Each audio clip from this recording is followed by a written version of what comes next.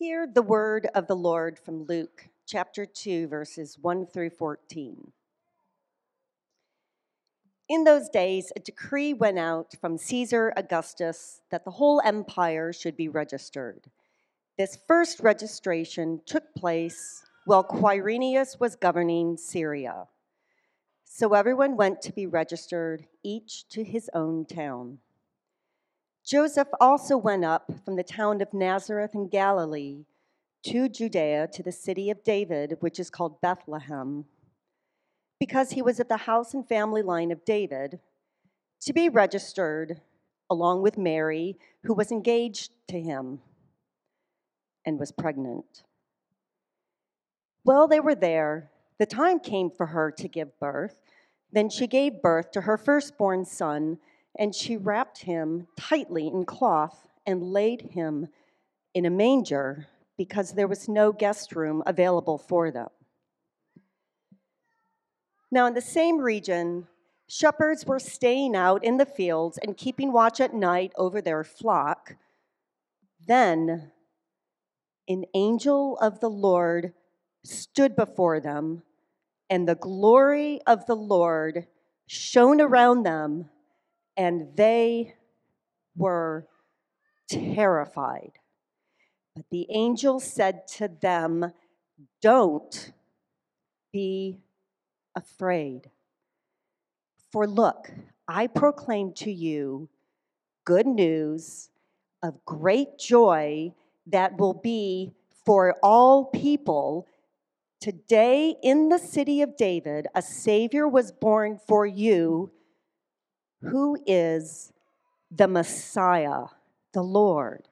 And this will be the sign for you. You will find a baby wrapped tightly in cloth and lying in a manger." And suddenly there was a multitude of the heavenly host with the angel, praising God and saying, "Glory to God in the highest heaven, peace on earth to people he favors."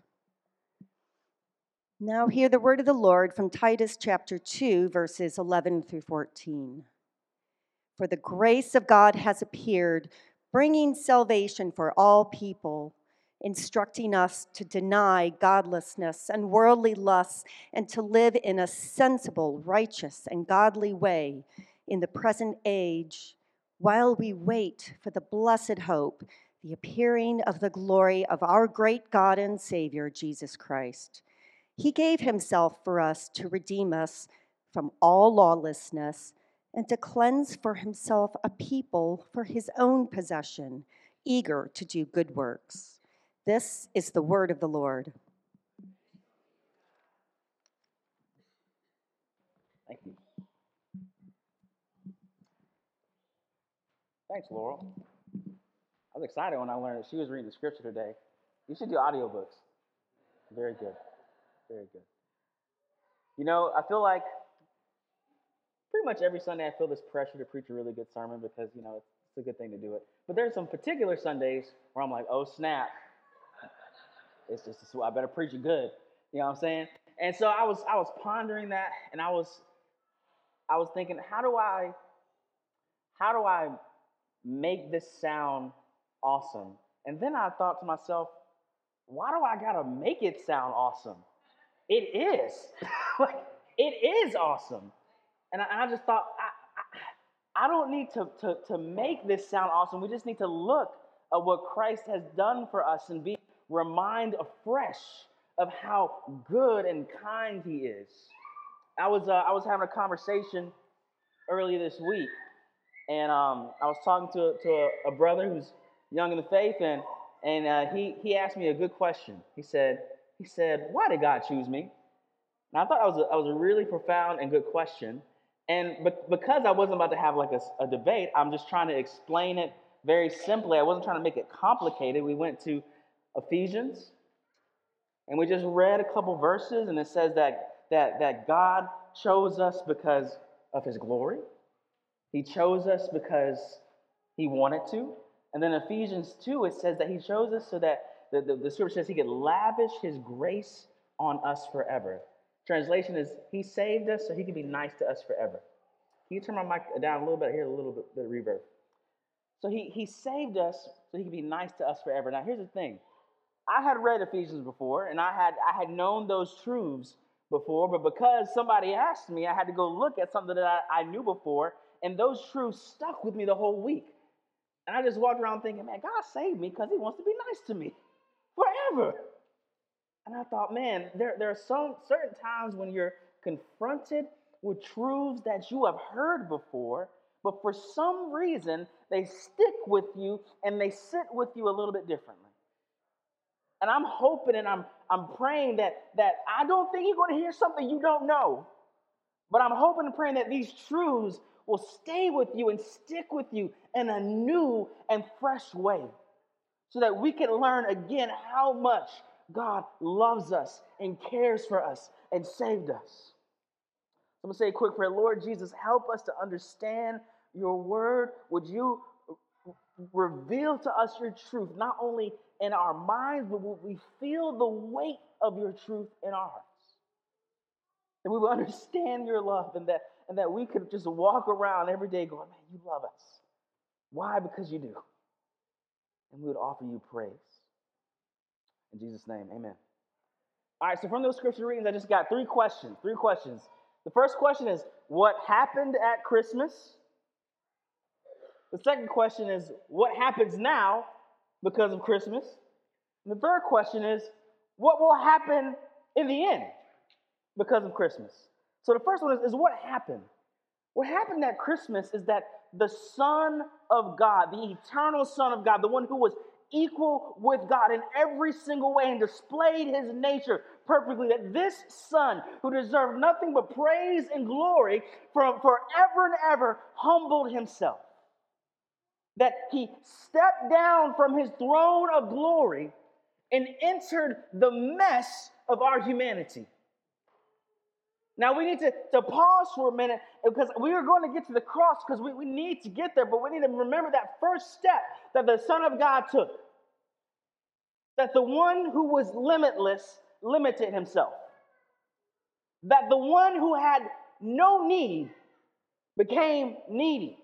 That the one that had never endured any type of suffering endured the suffering of this world because of his love for us. You might miss this, but the whole scene starts with the fact that there is a census. They needed to count some folks up, okay?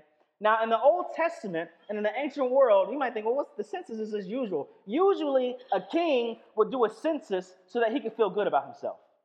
So he can go, look how many people I got. Or look how big my army is. Or look how big my empire is. And you can see from the get-go that the Son of God, he submitted himself to the regular, everyday life and even oppression of this world. Now, you might not think it's a big deal to travel. You just hop in a car. Even if you're pregnant, it's not fun. I assume. However, imagine, getting on a donkey or a horse, being 9 months pregnant, going across the country to your hometown so that somebody could count you so that they could feel good about themselves. Because of somebody's whims, hundreds of miles away in Rome, there's suffering on the Son of God's family. See, we don't serve a Jesus who is so distant from the trials of everyday life. We don't serve a Jesus who is indifferent to the various forms of oppression that exist in our world, because he himself endured it from the beginning. And he went through the real trials of humanity and the efforts to draw us near to him. And even though he was the King of Kings, he was born in a small town in a manger. The scripture says that Jesus was from the line of David, meaning he was the long sought after king of Israel and ultimately the whole world. Yet this king, from a human perspective, and a king from a divine perspective, it says in Luke 2:7, it says that Mary gave birth to her firstborn son, and she wrapped him tightly in cloth and laid him in a manger because there was no guest room available for them. that this divine king and this human king didn't have a place to be born. That they put him on the side room, the afterthought. Maybe there's some in here that might consider, man, sometimes I've been an afterthought, or at least I felt that way. The Son of God understands you. He knows what that's like. He knows intimately what that's like. And he came, and he was an afterthought because he came to draw near to you, because he loves you. Now, if you continue the story, it says that the angels told the shepherds about the king. In verse 8, it says, in the same region, shepherds were staying in the fields and keeping watch at night over the flock. Then an angel of the Lord stood before them, and the glory of the Lord shone around them, and they were terrified. But the angel said to them, don't be afraid, for look, I proclaim to you good news of great joy that will be for all the people. Today, in the city of David, a Savior was born for you, who is the Messiah, the Lord. Now, here's the deal. Shepherds, that was a lowly and a hard profession. If you were going to tell somebody some good news and you wanted them to tell other people, suppose you would tell somebody that was higher up in the social economy. Someone who had more power, more prestige, whom people would listen to. But see, shepherds in that day, they were avoided. They smelled like sheep. That don't smell good, y'all. They had the smelly, dirty profession. And think about it. It's the middle of the night, and where are they? They out in a field. I'm assuming it's cold. These are what you call some blue-collar men, if you will. Not the educated ones, not the ones at the temple, not the scribes, not the ones at the university, not the ones sitting on the throne, but some blue-collar men working an everyday job. And the angels that serve the Creator God said, if I can introduce Jesus to anyone, I'm going to go to them. That's the humility of our Savior. God decided to announce his salvation to these blue-collar workers who may have been despised by others. See, he's not just saying that it's good news for all people. He is demonstrating that it is. That he would pick those whom society would cast aside and say, no, I'm going to share this good news with them. That the Savior had come, that God had become flesh. See, that's what happened at Christmas, that God became flesh and demonstrating in every single way that he would draw near to the downtrodden, those whom are overlooked, those whom society would throw away. He says, I choose to be near you. That's what happened at Christmas. But what happens now? See, what happens now affects us today. See, the grace of God is available to us right now. In Titus 2:11, it says, for the grace of God has appeared, bringing salvation for all people. In other words, grace has been embodied. Grace took on flesh and has been presented to you. See, the humble king died for us so that we could receive grace and mercy and forgiveness. The grace of God actually instructs us how to live now. In Titus 2:12, it says, what does the grace of God do? It instructs us to deny godlessness and worldly lust and to live a sensible, righteous, and godly way in the present world. See, the gospel works differently than we think it ought to. We think that we would do good because somebody stronger or bigger than us would say, do good. But we do good because we have been shown grace and mercy. And because we have been shown grace and mercy, out of gratitude and thankfulness, we go, well, I want to be taught by this man who is grace. I want to walk in his steps because he has shown me mercy when he did not have to. And that mercy was deep, great, and wide. Listen, the grace of God comes to forgive us, and the grace of God instructs us because we are so grateful that the Son of God humbled himself that we'll say, well, teach me, let me walk like you did. But Christmas didn't just happen a long time ago. It doesn't just affect us today. It affects what will happen at the end of the age. That we have hope that our God and Savior, Jesus Christ, will come back. Now, this is a side note. If anybody says, where does the Bible say Jesus is God? Titus 2:13. It says, while we wait for the blessed hope, the appearing of our great God and Savior. Who? Jesus Christ, our God and Savior, will come back. He will come back to set everything right. He will come back to complete what he started. He will come back to finish the deliverance, that we would enter the freedom of this joy and peace, this world without sin, without oppression, without pain, but a world of pure joy. You know, I've been asking, I feel like I don't think about heaven that much. I don't think about the kingdom to come that much. And I feel like I need to a little bit more. That I should ponder it a little bit more, that the pains and the trials of this life have an expiration date. And that same Savior who came 2,000 years ago will come again and will establish his kingdom in such a way that there will be no question that it's here. And there will be peace and joy and deliverance for eternity.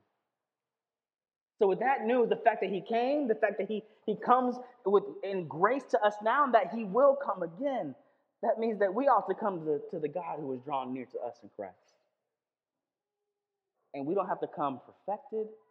We don't have to come with our words all together. We can come broken and sinful and guilty. And guess what? He is ready to receive us. He says, come. I've come to you. I didn't come to you to make you cleaned up so you can come. I've come to you as you are. So come to me. Draw near to me. Because Jesus has drawn near to us and because he will come again, we can rejoice this morning in that good news of Christmas. Let's pray. Father, I thank you so much that you have been so kind to us, that you sent Christ to live among us, that he encountered the different flavors of problems that we all face, and that he endured it with joy because he knew he would bring us to you. So help us live every day with thankfulness, joy, and deep gratitude. In Jesus' name, amen.